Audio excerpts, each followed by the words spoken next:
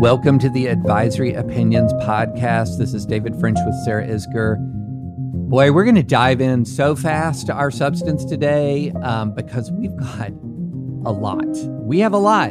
There was a Texas case, a Texas District Court decision enjoining SB 8, the Texas heartbeat bill law. We've got thoughts on it.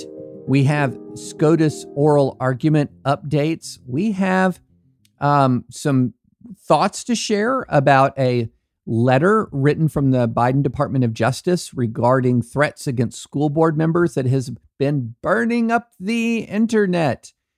Sarah has stories she has in response to a Senate Judiciary Committee majority report about Trump efforts to pressure the DOJ to overturn or alter the results of the 2020 election.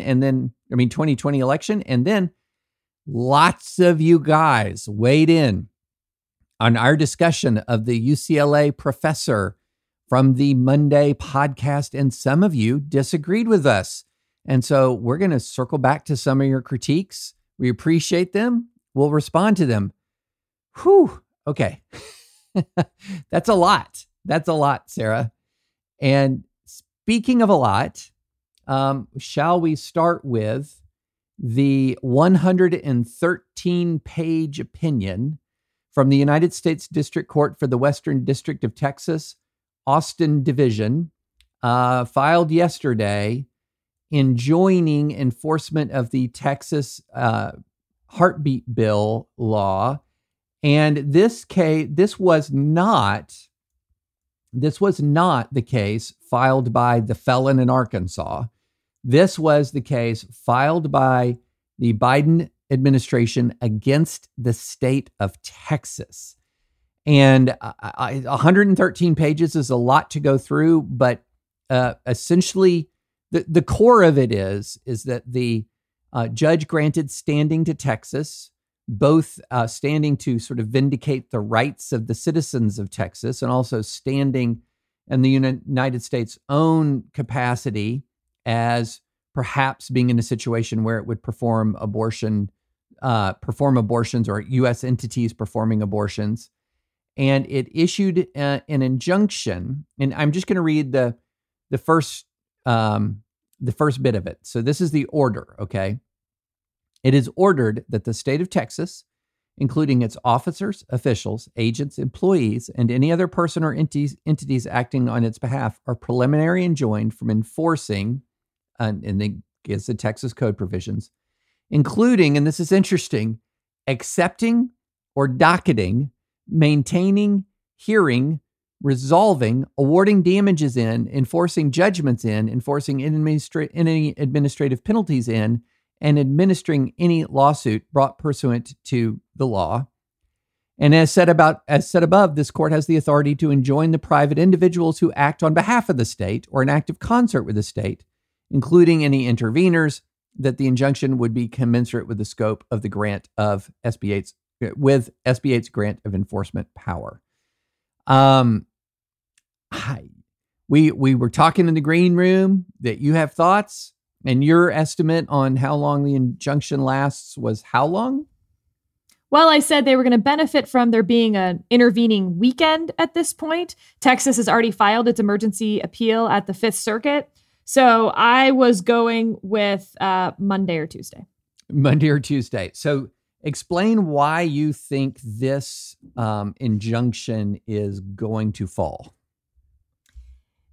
Because if the Fifth Circuit is following Supreme Court precedent, as they are want to do, obliged to do, the Biden lawsuit suffers from the same, well, it's not the exact same, but quite similar standing problem as the initial lawsuit that the Supreme Court turned down the stay application for in August. And so if the Fifth Circuit is following that, I think they will overturn this injunction as well. Also, you have the Arkansas case. I think It would also be different if the Arkansas case didn't exist. And the Judge Pittman here, his theory of standing, There isn't really a theory of standing. It's just there should be standing. He's adopting the Sotomayor dissent from the Texas opinion, which, look, I'm actually very sympathetic to in some like non-legal, grander way. There's a clear constitutional violation. Therefore, there should be a legal remedy. And there is. I get that. Yes. But like the legal remedy may not be within this case. Right. Yeah. So and just to reiterate, what this law was designed from the ground up to do was to prevent standard pre-enforcement review. So in most laws, and just sort of go back from the beginning. So what this Texas law does for new listeners is that it prohibits abortions after a heartbeat is detected, but it does not allow the state to enforce the prohibition. It grants any person other than an agent of the state. And when we say any person, we mean any person, including, for example, felons in Arkansas, one person who sued under this law, to enforce the heartbeat bill restriction by filing a lawsuit. And if they win against anyone who performs an abortion or aids and abets the performance of an abortion, not against the woman who obtains the abortion, but against anyone who performs the abortion or aids and abets, you can sue. You can get $10,000 plus fees and costs, attorney's fees and costs. And so this is a highly unusual way to enforce a state legal prohibition. And normally, when there's a heartbeat bill, the primary enforcer of the heartbeat bill is the state. And so to block the enforcement, you sue the state. In this case, the state doesn't enforce it. And this was designed to prevent what's called pre-enforcement review. And it did successfully prevent a pre-enforcement injunction. It does not prevent review of the law. It does not do that.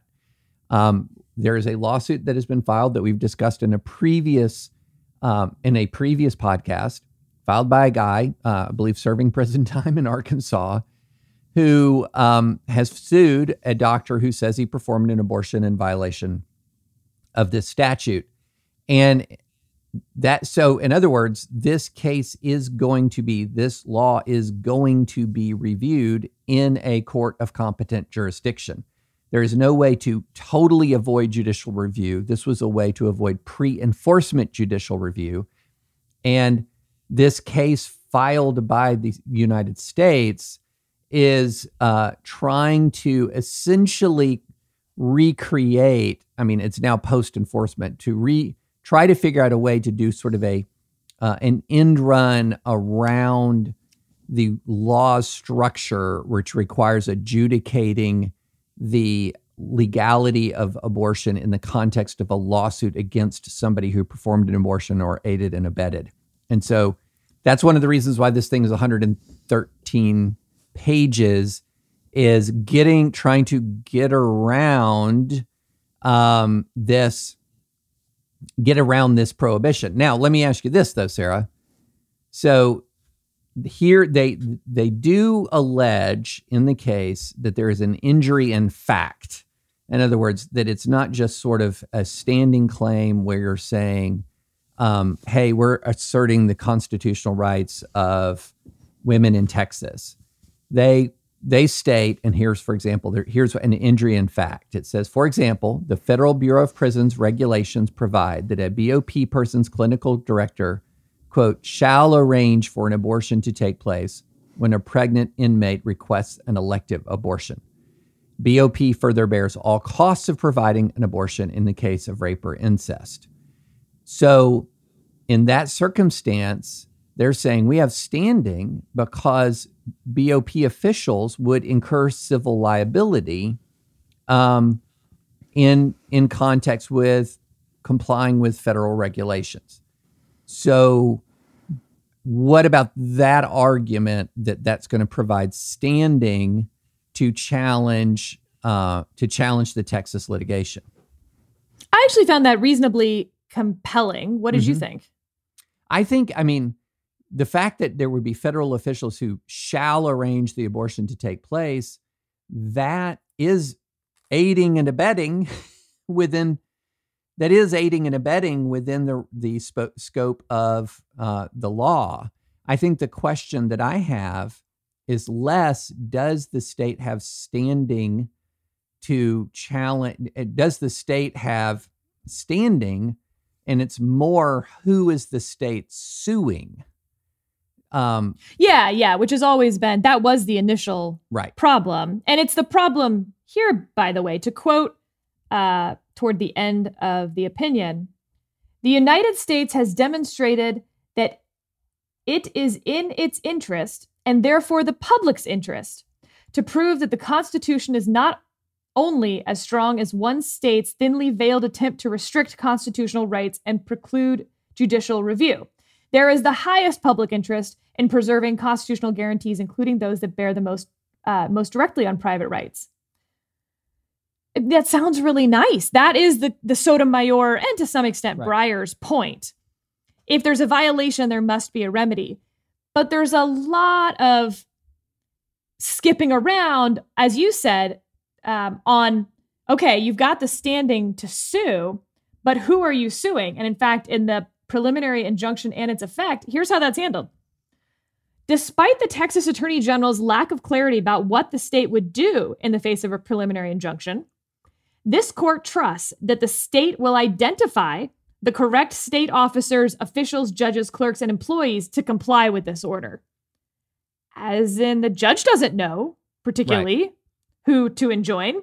It's like an injunction applied to the state, and then the state is supposed to find out who to enjoin. And which is weird. What is the interesting aspect of this?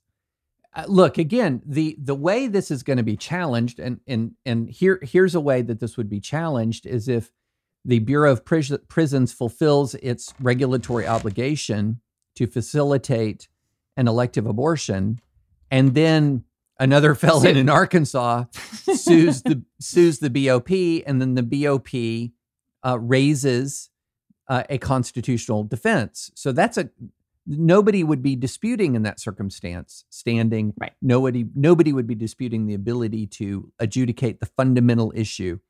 So this is all about how do you adjudicate the issue before enforcement, in that specific case, the enforcement locks in. And here's the interesting thing about this injunction that was intriguing to me. And again, we're probably already spending too much time on this, Sarah, because the Fifth Circuit's going to weigh in pronto. But here's the interesting thing. It says, and I read this, but I want to highlight this, that the state of Texas, it is ordered that the state of Texas, including officers, officials, agents, employees, et cetera, are preliminary enjoined from enforcing the law, including accepting or docketing, along with all of the actual judicial actions you take in a case, like maintaining a docket, hearing the case, resolving the case. So literally, it seems like they're trying to get around some of this ex parte Young stuff by enjoining, say, the county clerk. Yeah. I'm super pumped about this, David. So I'm actually thrilled with Pittman's order because if you care about abortion, again, this is not your vehicle. The Arkansas case is your vehicle on the abortion question, which isn't that interesting because that's been resolved several times. Dobbs is interesting, but this isn't. Right. But for a legal nerd, this is the ex parte order you've been waiting for, because now I think we actually do have a vehicle for this to go up to have a purely ex parte Young case, which I hope, because it will end up going up post Dobbs in its actually substantive form, that we can sort of remove the abortion distortion part of this case and simply have a discussion on whether you can enjoin state judicial officials, their clerks, sort of the mechanisms around courts from enforcing an unconstitutional law. Is that enforcing an unconstitutional law? It's a fascinating question, one that we don't really have the answer to. And my theory has been that we would have something just like this.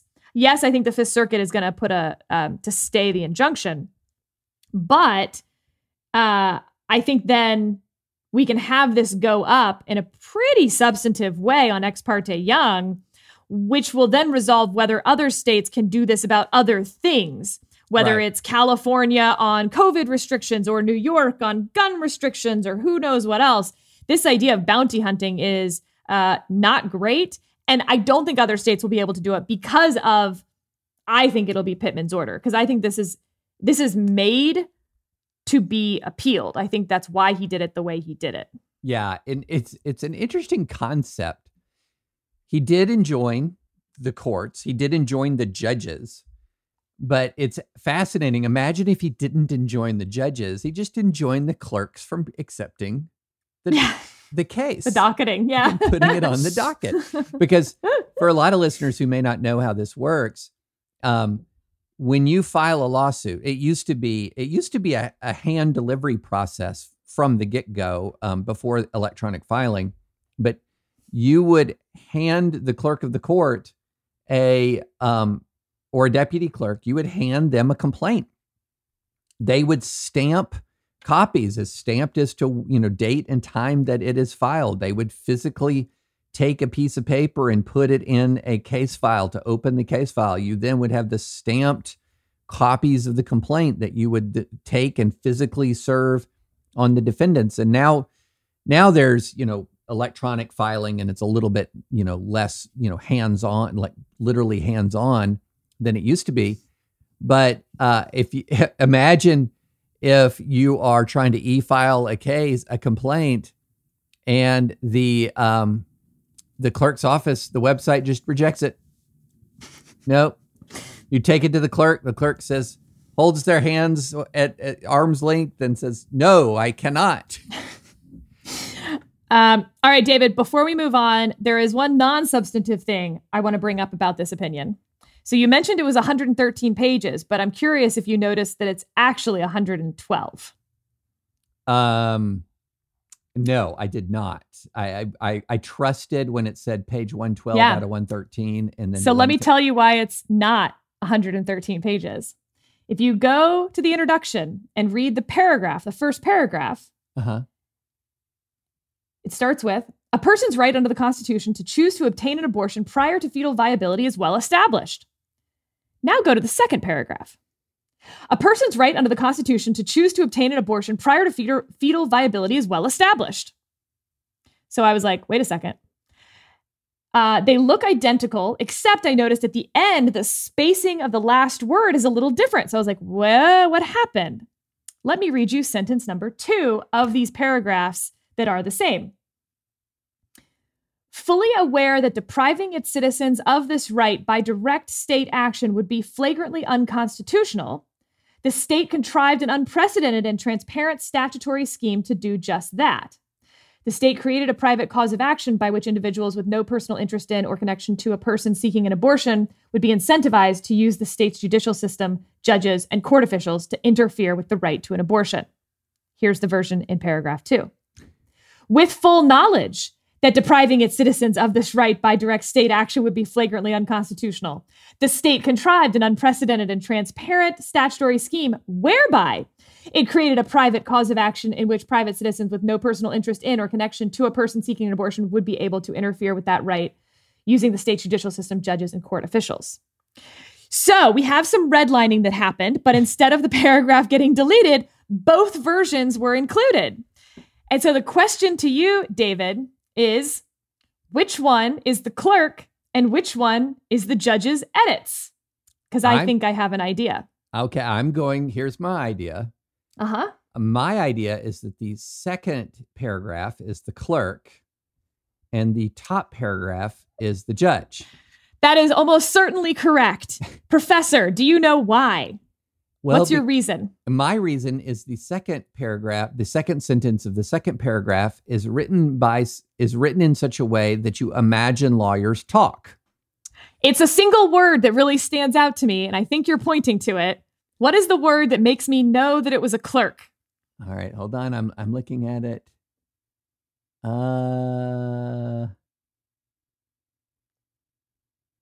Whereby?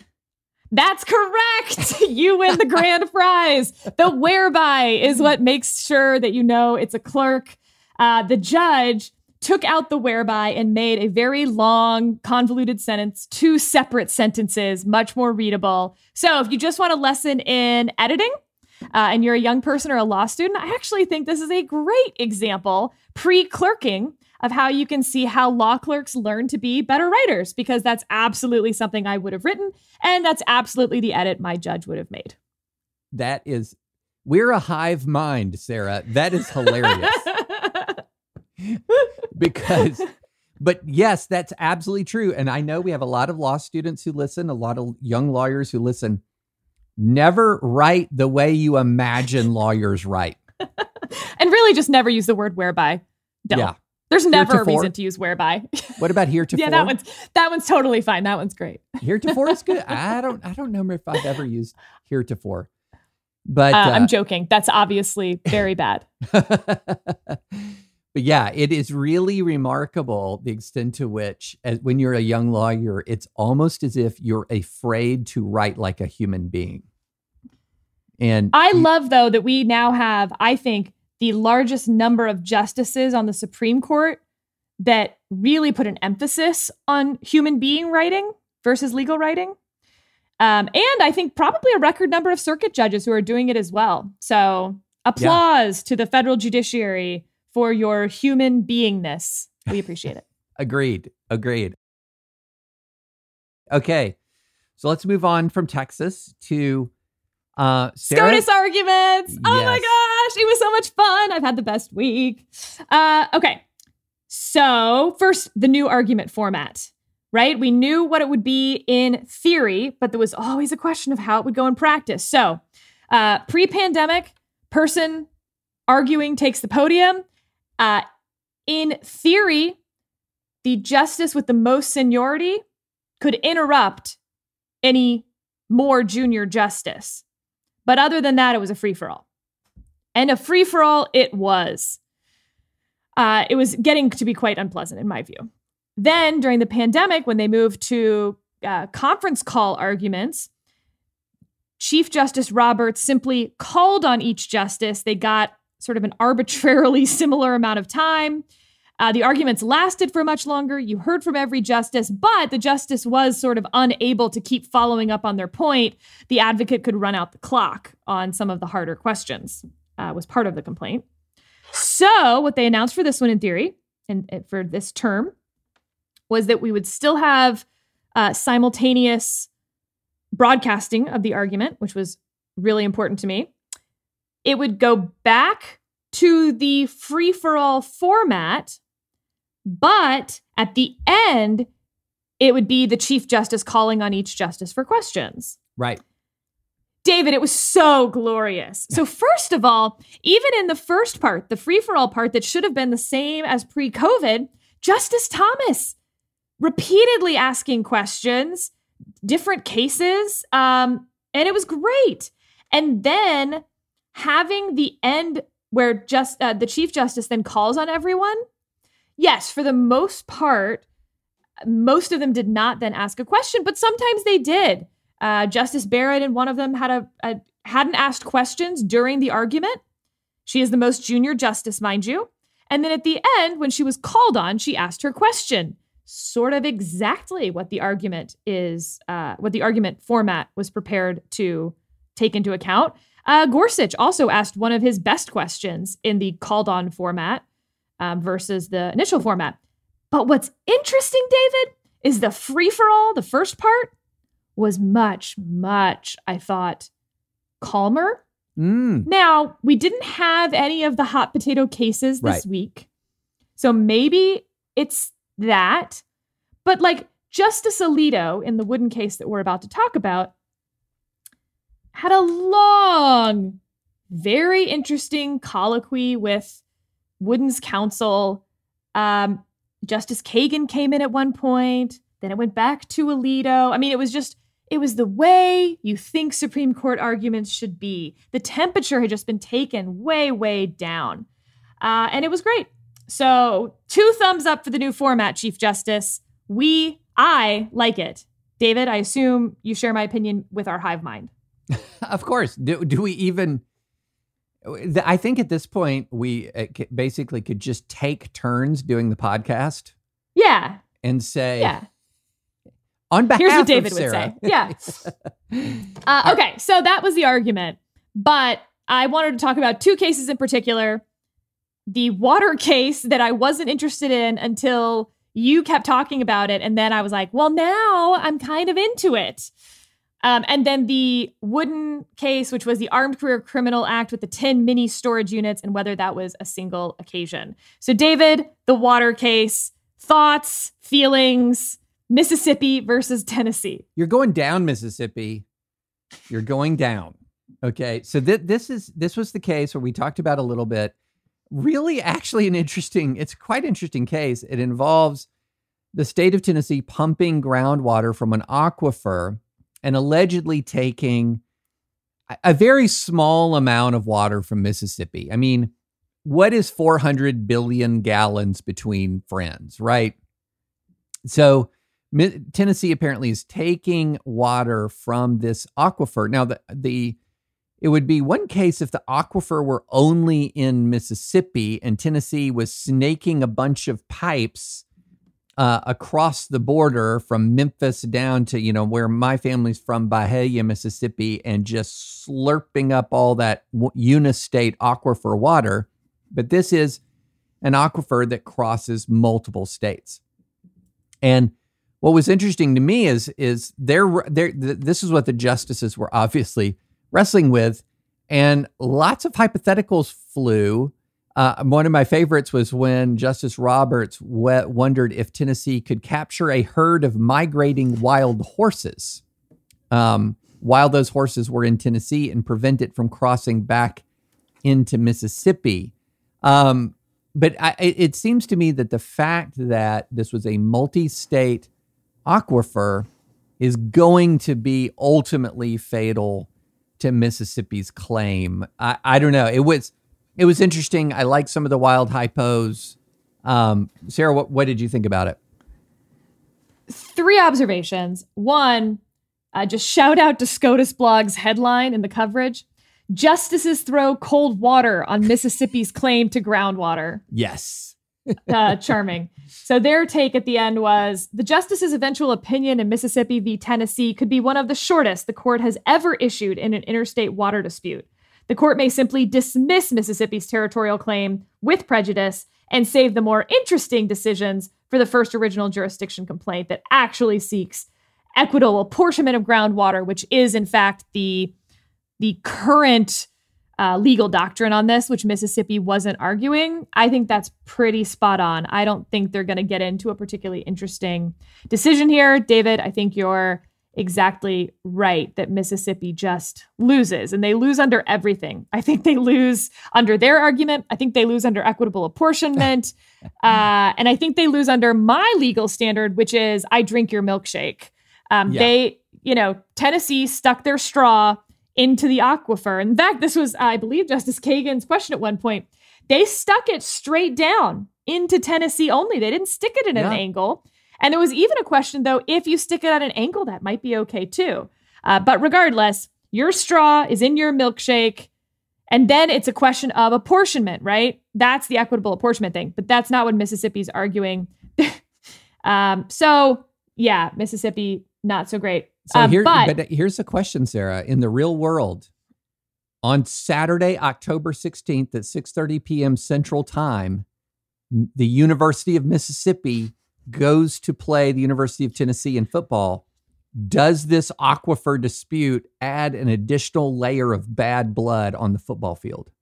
I mean, if I were in Tennessee, I would pump water from that aquifer into a Gatorade, the big thing, and pour their own water onto them. That would be, I think, what I would do after this argument. A funny, just very, footnotey thing on this.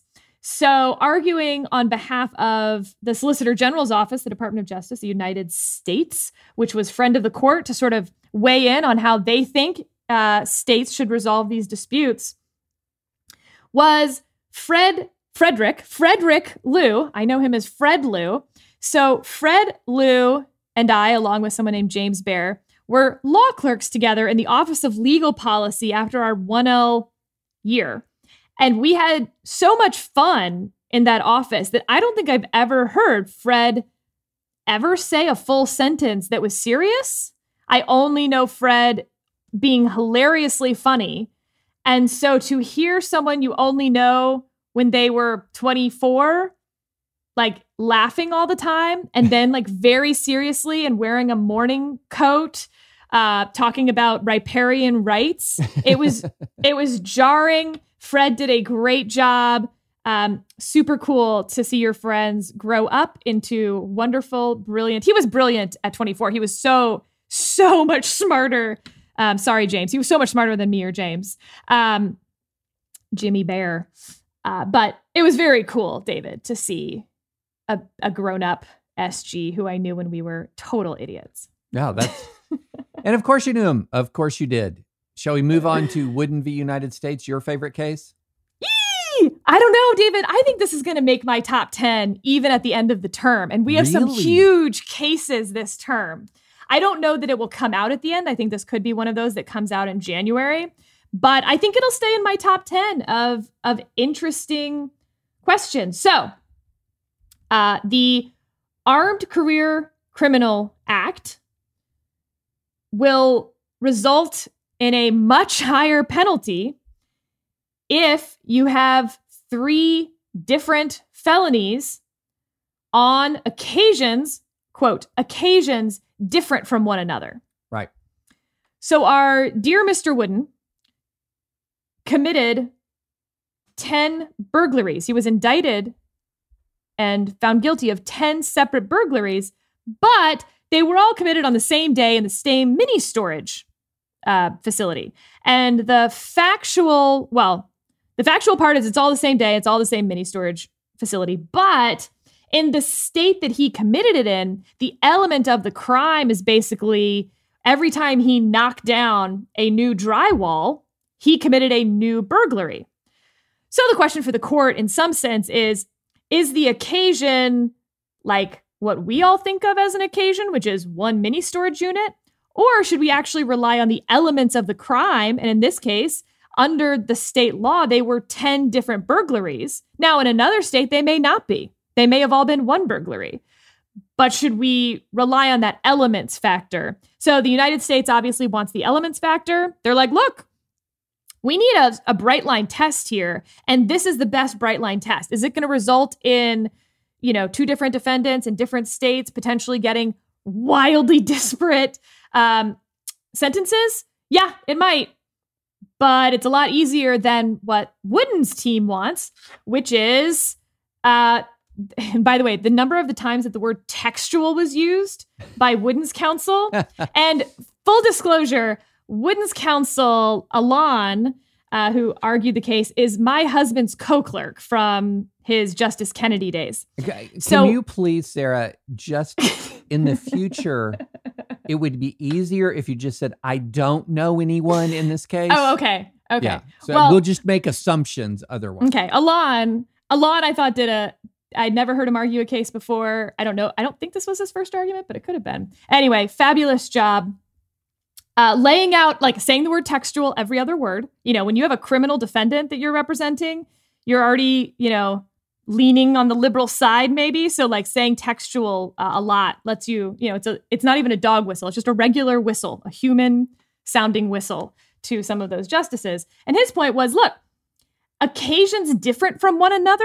When we use that in common parlance, when I'm talking to you, a human being, that clearly doesn't mean 10 units in a mini storage. No way. And this is all based on a case, United States v. Petty, where this guy, Petty, walks into a diner, holds up his gun, and then takes money from 6 different tables. Right. And what's relevant about that is it sounds really similar to the mini storage, right? He could have, in theory, been charged with 6 different robberies.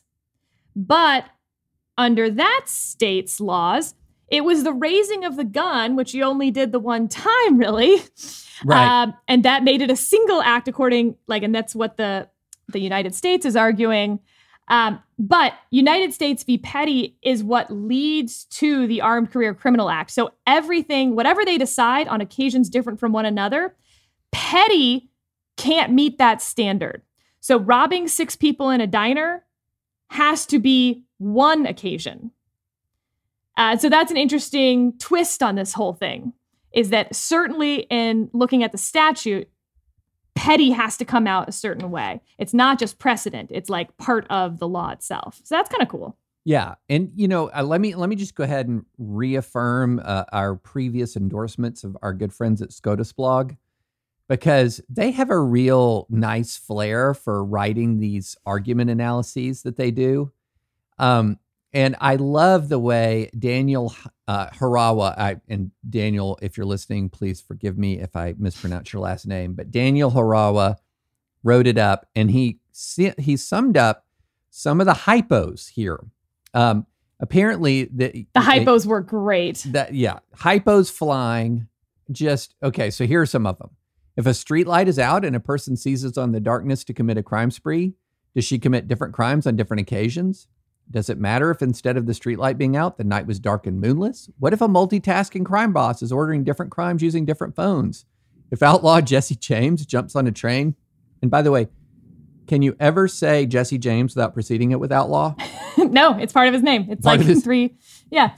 If outlaw Jesse James jumps on a train and goes car to car robbing people, does he commit different crimes on different occasions?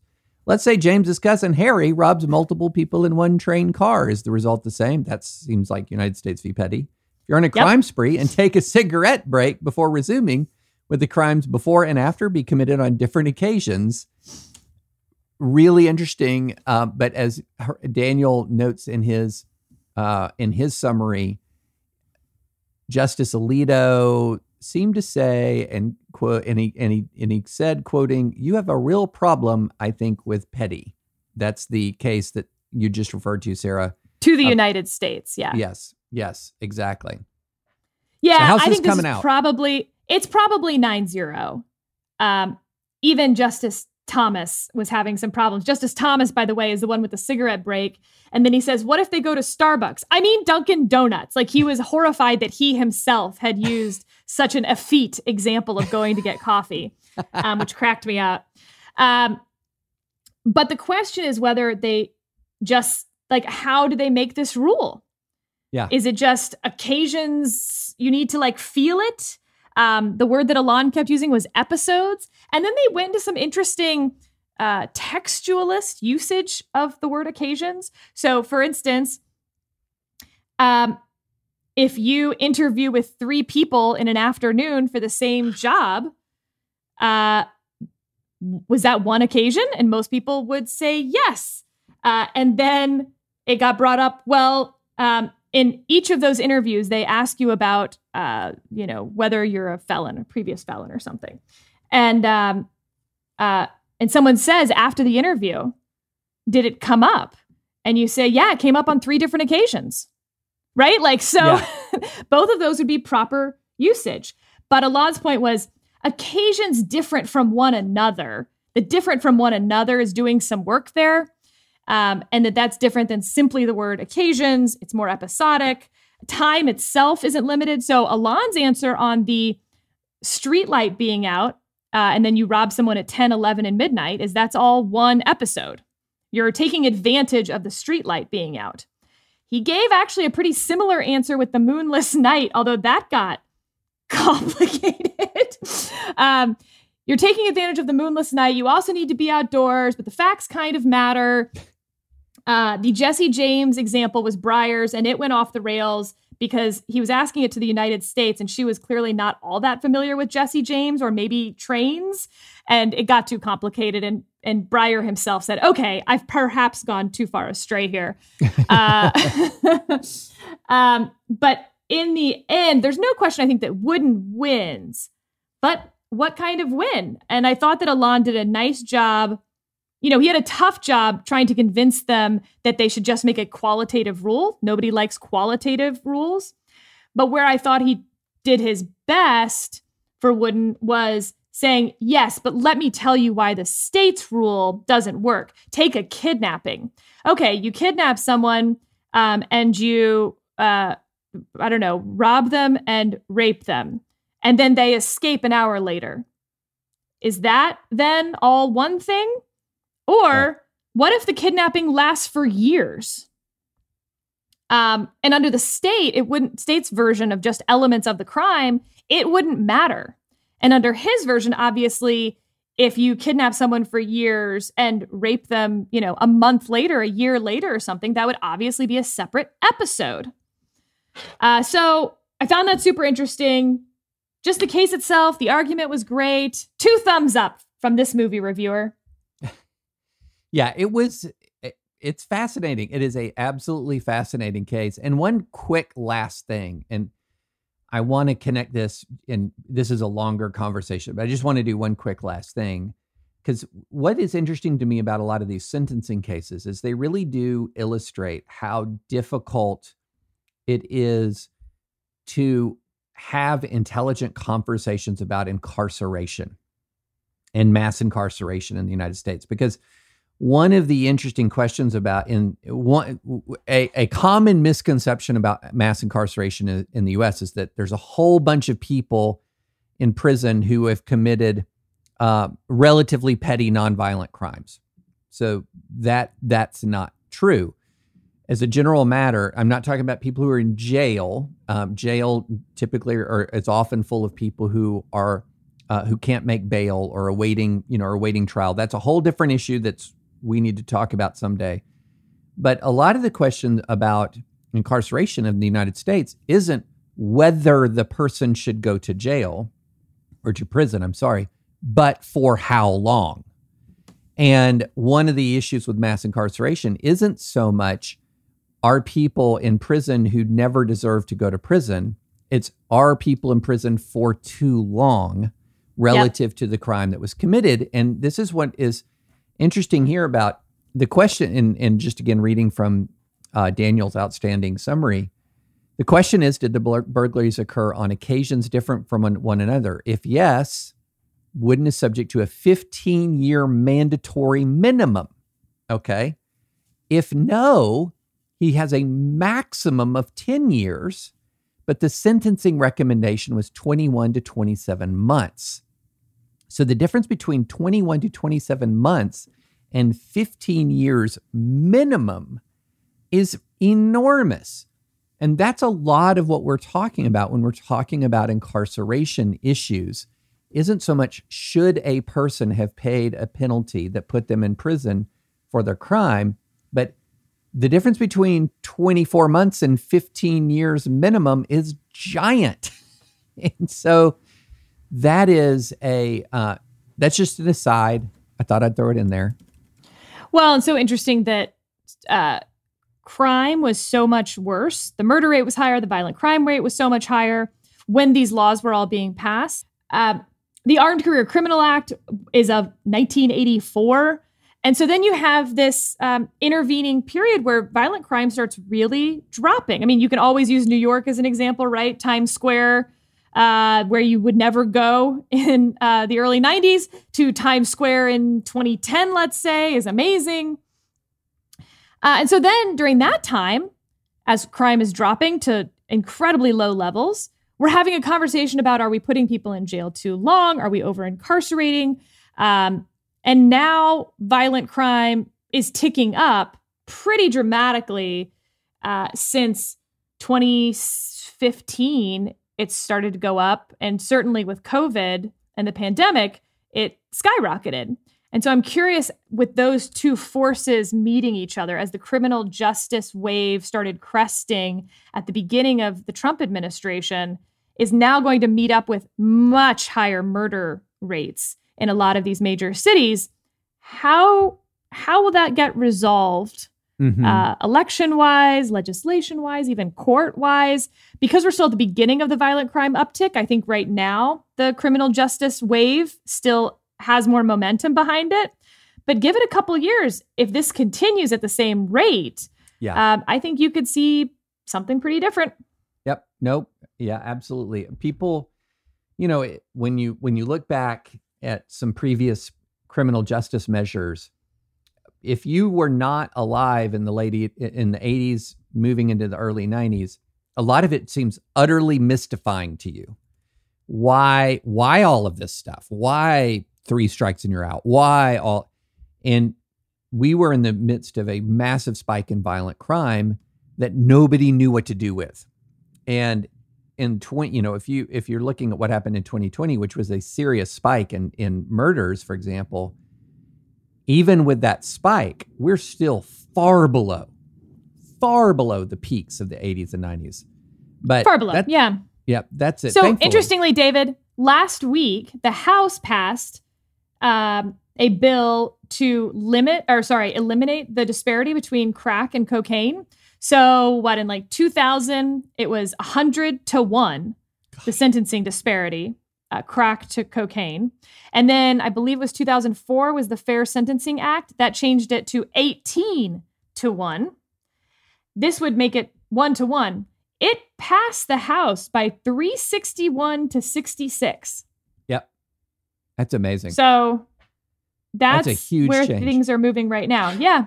Interestingly, that Fair Sentencing Act, 18-1 change from 100-1 was, I believe, Schumer and Sessions were the sponsors of that bill. Interesting. Yeah. I mean, bringing in sentencing parity, I think, is an absolute, it's a very substantial justice issue. Those 100-1 and 18-1 sentencing disparities were absurd, just absurd. Let's do Biden DOJ for a minute, because this is something that burned up the internet. And I'll set this up a little bit. So, Sarah and I have talked about, and I've written about, the arguments and the debates over critical race theory, or what people believe is critical race theory, or quote unquote wokeness, happening in school boards across the country. And what's happening, and I think a lot of right-wing tweeters, Sarah, they live in New York and DC, and they don't know what's going on in the country. But the following thing, what's essentially happening is you're having an array of different kinds of behavior in these school board settings. So some of it is super respectful, super engaged parents who are doing exactly what they should do when they have curricular concerns, which is show up and make their voice heard.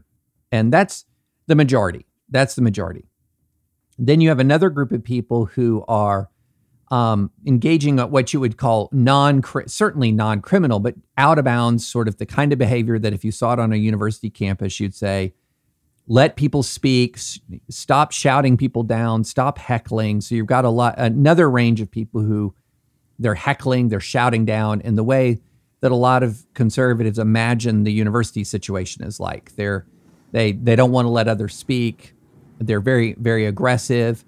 And that's another chunk. But then there's another chunk of people who are engaging in really threatening behavior. Some of them are out and out, sending out death threats, either through the mail or via email, or doing things in person, like happened down the street from me that was really intimidating, where a couple of guys got in the face of some doctors and nurses who had testified in support of masks in public schools, and were screaming in their face, "We will find you. We know who you are. We will find you."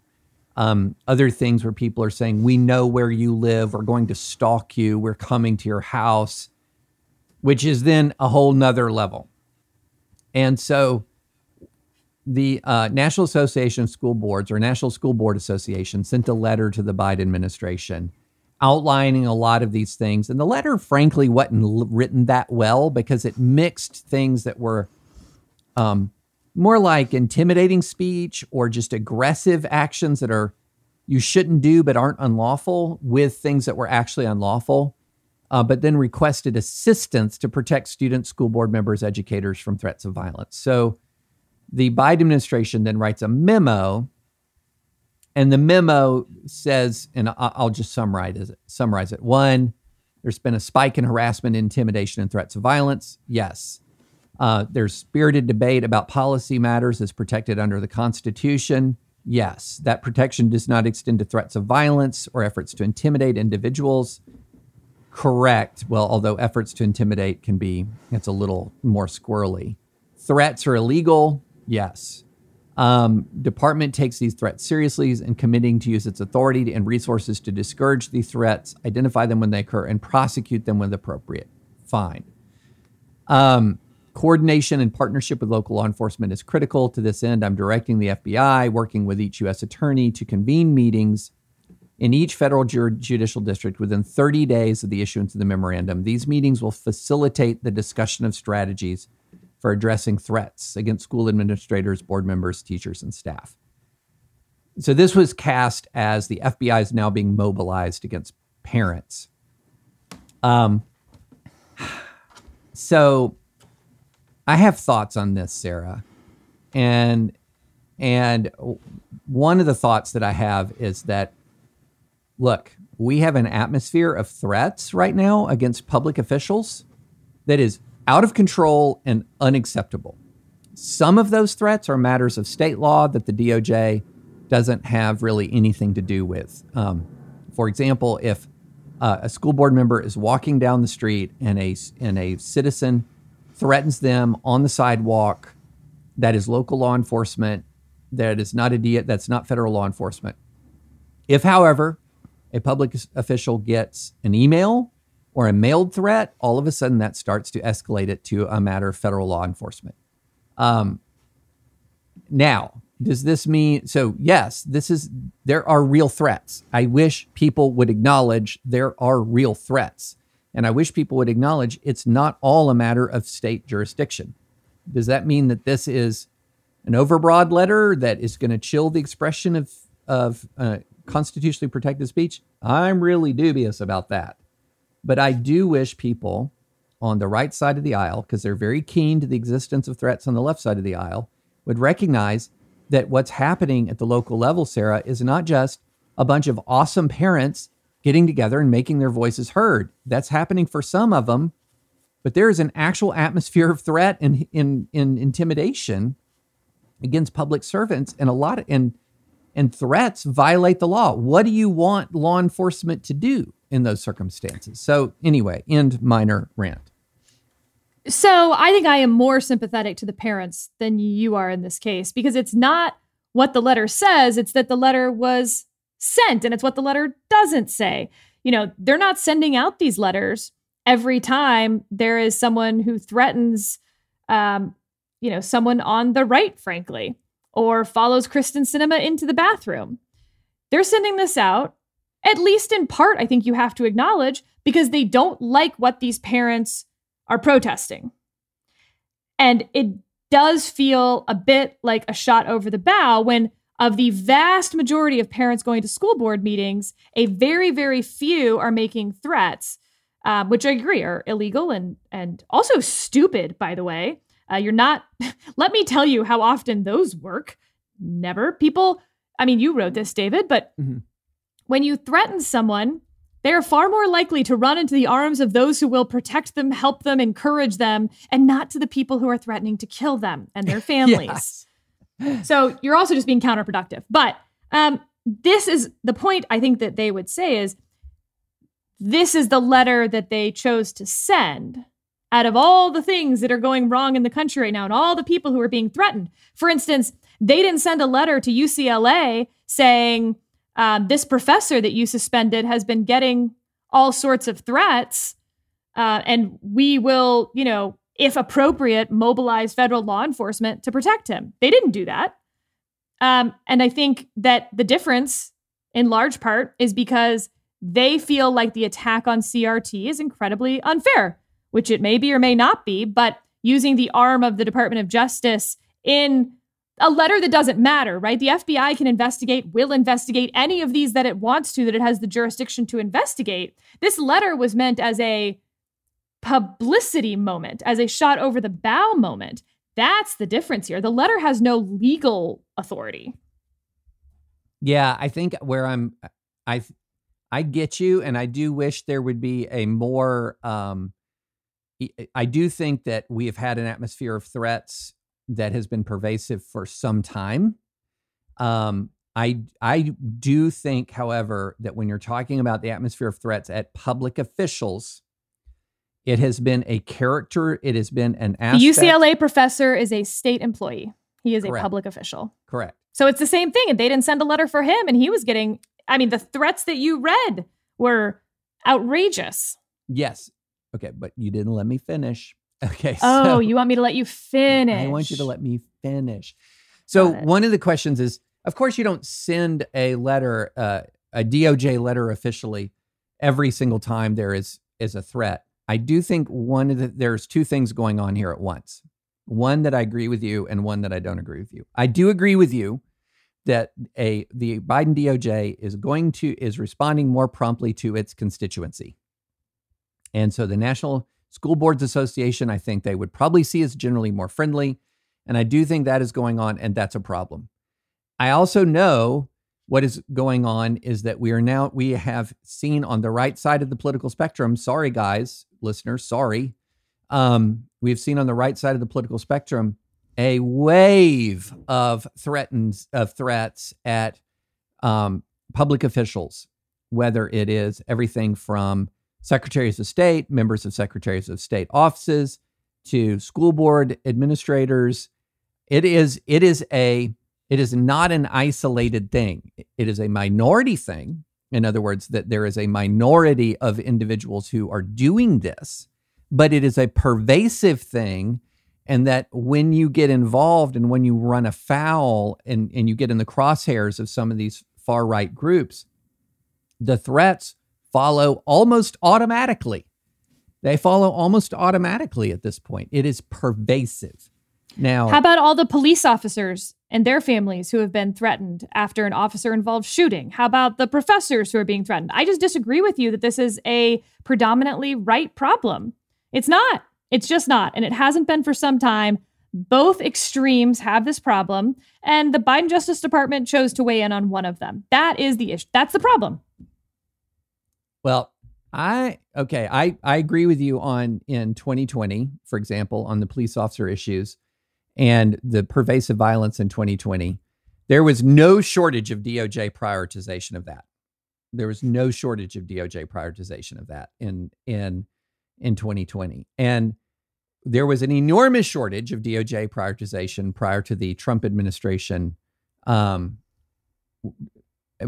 the Trump administration left, of the pervasive atmosphere of threats that was against Trump critics.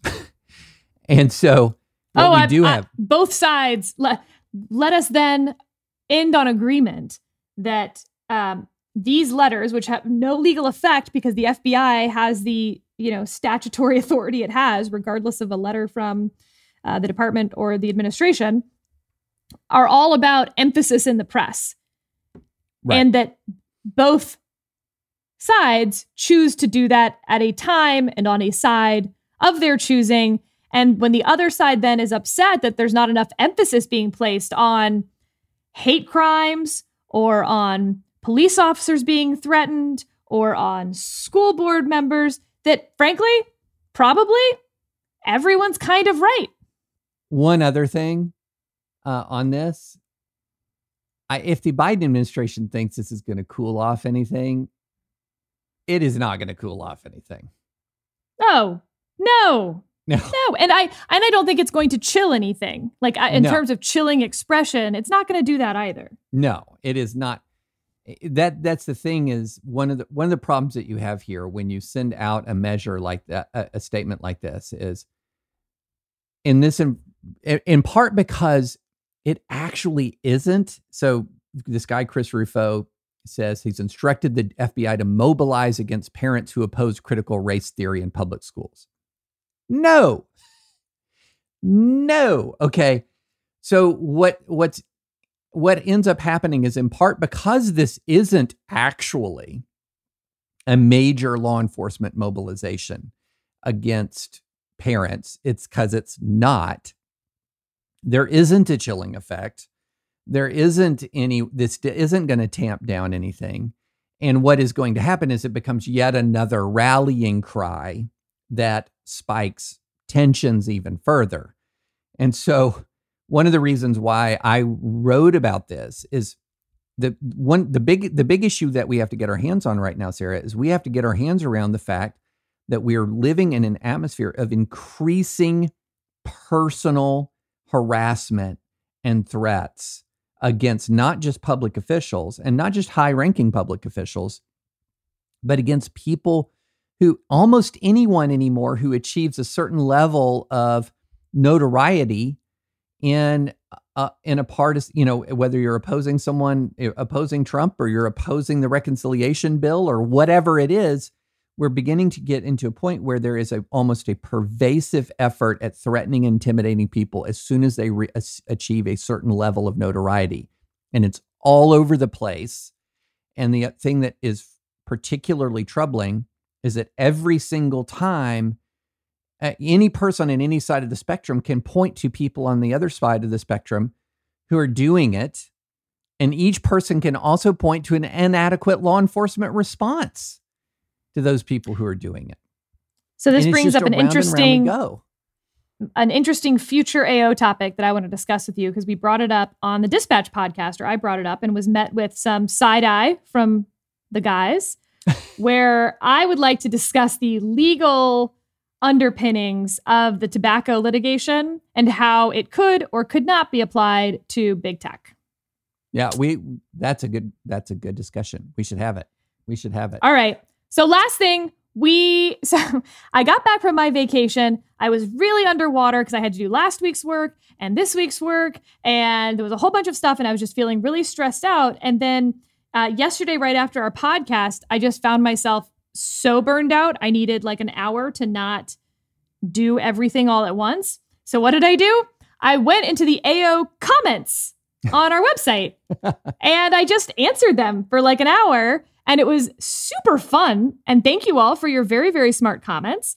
But David, a lot of people who listen to this podcast and are members of the Dispatch who comment on our website, very reasonably, I thought, disagreed with our perspective on the UCLA professor who, as we mentioned in the last episode, got an email from a student asking him to grade students more leniently if they were Black because of what had happened in Minneapolis with George Floyd. And the professor responded with an aggressive response, because part of then what people disagreed with was whether it was sarcastic, whether it was unprofessional, and whether that's the reason that he was suspended. So I was wondering, David, if you wanted to tackle all three of those, what are you most sympathetic that we were wrong about? That it was that it wasn't sarcastic, that it wasn't unprofessional, or that that's not the reason he was suspended? Right. Okay. So I don't think we were wrong. I think, let me take it in this, and let me do four things real fast. Okay. Number one, the request from the student, he requested an improper and potentially illegal and almost certainly illegal grading policy. You can't grade people differently based on race. So number one, that to me, that's uncontroversial. That's difficult to dispute. You just can't grade people differently on the basis of race. Number two. But as someone asked in the comments, by the way, they said, well, isn't that soliciting a crime? No. Asking someone to commit a crime out loud is not a crime. I can say, hey, David, I think you should rob the Bank of America on Pennsylvania Avenue tomorrow. I did not commit a crime. David, I want you to rob that bank. I did not commit a crime. Correct. Sarah, I want you to threaten a school board member. No, you do not commit a crime. Number two, the response the professor wrote was the way I put it in a response to a comment. It's not a way I would have written a response. The response the professor wrote struck me as people argued over sarcastic or snarky. I think deliberately inflammatory. We did have a good conversation over the difference between sarcastic and snarky. I don't know if you have an opinion on that, but in the end, I think we kind of agreed that snarky is a subset of sarcasm that is both short and intended at humor, whereas sarcasm can be long, like a modest proposal, doesn't have to be humorous at all. And that I do not, for what it's worth, to all Dispatch employees listening, I do not tolerate sarcasm or snark directed at me in a professional setting. So it is by definition unprofessional to me. Right. No, I did not think that was a professional response. And I don't think it was a professionally wise response. I don't think it's a professional response. So that's number two. Number three, the response was wildly disproportionate to the offense. In other words, the threats against him, totally unacceptable. The suspension, you really need to take a close look at the, the school. And the suspension, remember, was ultimately reversed by higher officials at the university. So you had number one, improper request. Number two, inappropriate response. Number three, that was wildly disproportionate, however, to number two. Now, the big question is, does the wildly disproportionate response occur if he gave a professionally appropriate if he refused the student's request in a professionally appropriate manner? And that's an unanswerable question. I tend to think it would not be the same. It would and here's why I think it would not be the same. If you look at the actual GoFundMe, whatever it is, that petition site that asks for for him to be fired, they quote the email in full. Like the email the email was the wording of the email was the tool that was used to inflame people against him.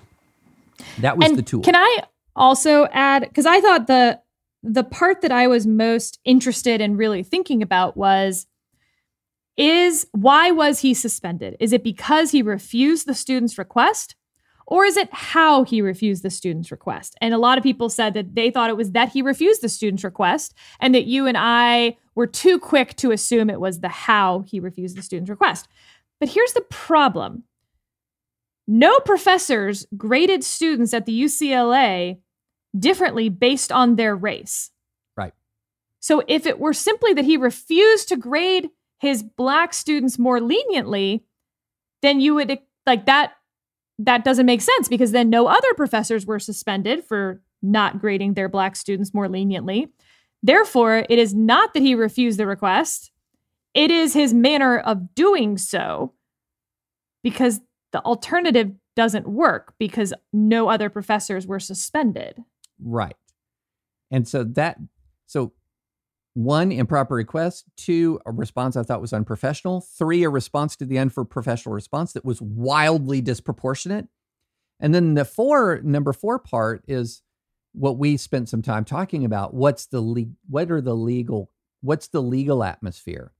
And that's what I find most intriguing about this case, because as I said in the initial podcast, lots of free speech cases, including important, good free speech precedents, are driven by people who said things that maybe they were provocative, maybe they were inflammatory, maybe they said things in a way that was not particularly polite, and boom, the hammer falls down upon them, and it wouldn't have fallen down upon them had they expressed themselves differently.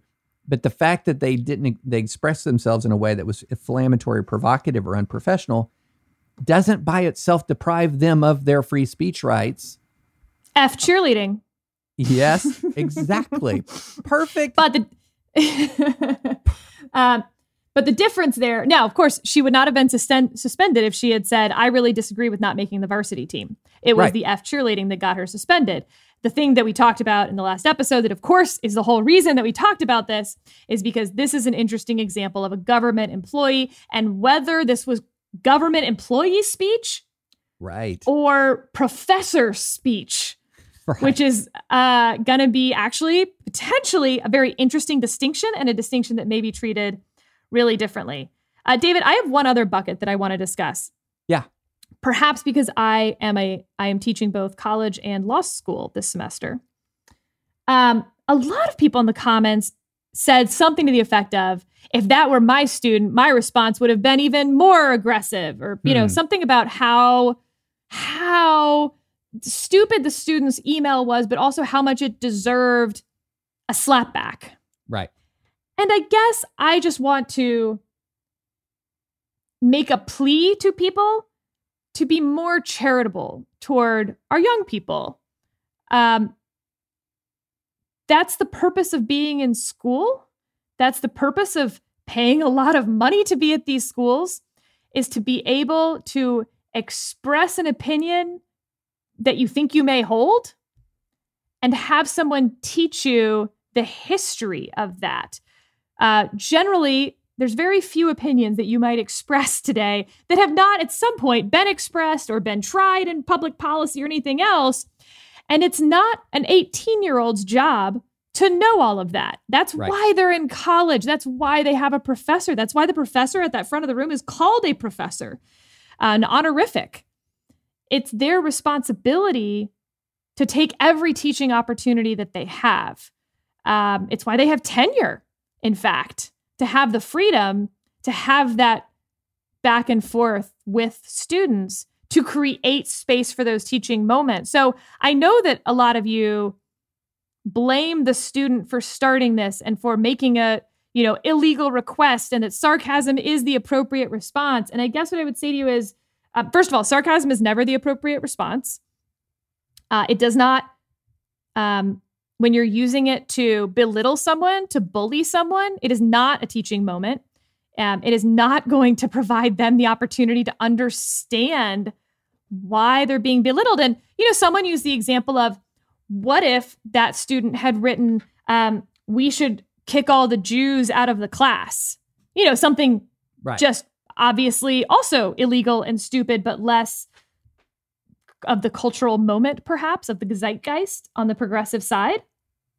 I actually still think that a sarcastic response in the same tone would have been really unhelpful. If you have a student who is toying with anti-Semitism or very much believes in anti-Semitism, it might be a nice moment to talk to them about the different countries that have tried that, the results, and why internationally we rejected it, why we fought a war over it, and what Germany does now to teach its students about anti-Semitism. I mean, there's so many opportunities that you have there when you're dealing with, a 22-year-old or however old this person was. I really, really disliked those comments. I loved all the other comments. I did not like the comments that were beating up on this student, because it reminds me of all the people who were pissed off that students were crying when Hillary Clinton lost. What? It's okay. Use it as a teaching moment. Teach them about our democracy. Don't mock them and belittle them. What are you teaching them then? You raised some really good points. And the one thing that I would say to those sort of mocking the student, I would invite you to read my inbox. And it's all adults. And some of the things that these adults will say in my inbox about politics, about law, about race, about you name it. And by golly, somebody has got to stop fostering the culture of the clapback. That As soon as somebody says something that I think is out of bounds, I am now relieved of my moral obligation to treat them the way I would like to be treated. And they deserve the clapback. And if there is anything that this circles right back to the threat discussion that we just had, Sarah. What do you think you're accomplishing? Honestly, what do you think you're accomplishing? It's just making you feel good to tell somebody off. That's it. Because what you're actually accomplishing when you tell somebody off is that you are driving them away. You are pushing them into the arms of your opponents. You are shoving them into radicalization when you are indulge in the clapback context. I mean, this is what I wrote. When you are try to intimidate people, when you threaten people, when you mock people, what are you doing? And this feels like, do we even have to say this? Because let's just imagine, for example, that you are a trial lawyer, okay? And you have a jury in front of you, and you have a judge, and it is your job to persuade the jury and to persuade the judge to rule for your client. And you look at the jury. Are you going to start engaging in mockery based on their voir dire? Try to intimidate the jury? Are you going to clap back at the points of view that you know that they might share based on the voir dire? But no, of course not. Of course not. What you try to do is you try to get people, you don't just try to convince people in the head, you try to convince people in the heart to not just change their mind, but also to make them want to change their mind, to affirmatively desire For example, if your goal is to demonstrate the importance of racial equity in grading, the goal is to make somebody want to embrace racial equity in grading and equality in grading, not to mock them, because you have not changed their mind. You have alienated, you have radicalized, and it's almost as if this sort of ability to clap back on social media or to write the perfect screed on email or whatever is your preferred form of communication, it's become a value in and of itself. And so that's why I thought it was really important, Sarah, for us to talk about, irrespective of the professor's rights, which should be vindicated regardless of his manners, rights or should be vindicated regardless of manners, that's worth talking about manners. Yes. So to end on one comment in my response, I would love to live in a society where stupidity was treated worse than being unprofessional, which I thought was such an interesting and thought-provoking statement that I really sat there and was like, why do I disagree with that? And so this is what I wrote. Disagree. Someone is stupid because they haven't been taught something or because they lack the ability to understand what they have been taught. When someone is rude, it is intentional and disrespectful. It is a moral failing, and I have no patience for that. And that's what I think it's coming down to. And I hope that we can very much distinguish between someone who doesn't know something and someone who is dehumanizing, disrespecting. I do think that's worse. I just do. Yeah. And there's a difference between stupidity. However you want to define stupidity can sometimes be a product of ignorance, right? Stupidity and ignorance are different in things, and a lot of people mistake them. So if it is ignorance, that's the opportunity for education. If somebody actually has mental deficiencies, wow, what on earth is anyone doing mocking them? Right? I mean, that's the thing. But I love our comment section, and I'm so glad that people all jumped in because, by the way, if you're not a member of the Dispatch, you can go to advisoryopinions.thedispatch.com and click on any episode, but the Supreme Court is Back episode is the one we're talking about. And go read the comments because I think you'll see people aren't sarcastic. They're genuinely trying to engage with each other. And it's not just because I'm there in the comments, by the way. This is how it is every day. I do try to read all the comments. Sometimes, for every episode, I just don't always get the time to sit there and respond in real time to people. But to me, our comment section is exactly how students, professors, school board officials, parents, how we all could engage with each other in a way that I think isn't always nice. I'm not trying to put nice as our highest ideal, by the way. Yeah. I think the adjective sweet, when someone says that a girl, for instance, is sweet, nothing makes me more angry. It is such a vapid term. But so people aren't always nice in the comments. They're pointed, but they're respectful. They're thoughtful. They're engaging with the other person's ideas. There's no snark. There's no belittling. And that's why it turned around my whole day yesterday to spend that hour in the comments section. I went from a very bad mood to a very, very good mood. So thank you, everyone. It was really nice. Yeah. And I agree with you on our comment section. And in fact, a number of people have said they subscribe because of the comment section. And you're right. There is an important distinction between nice is not a synonym for respectful. Yes. Right. The comments are, by and large, there are some rare exceptions. By and large, they're quite respectful. And sometimes there is a necessity, if you feel something strongly, for firmness in the expression of your view. I'd say you and I can express it. We express our views with firmness on the regular. But I do not think that our comment section is mocked by condescension or mockery or cruelty in any really... in any way that characterizes it. And by the way, if you really are cruel to someone in our comment section, we remove you. Yes. This isn't a free speech forum. Yes, indeed. We don't remove you for wrongness. We don't remove you for firmness or anything else. But if you are mocking or belittling or cruel, usually you get one warning, and then that's it. Correct.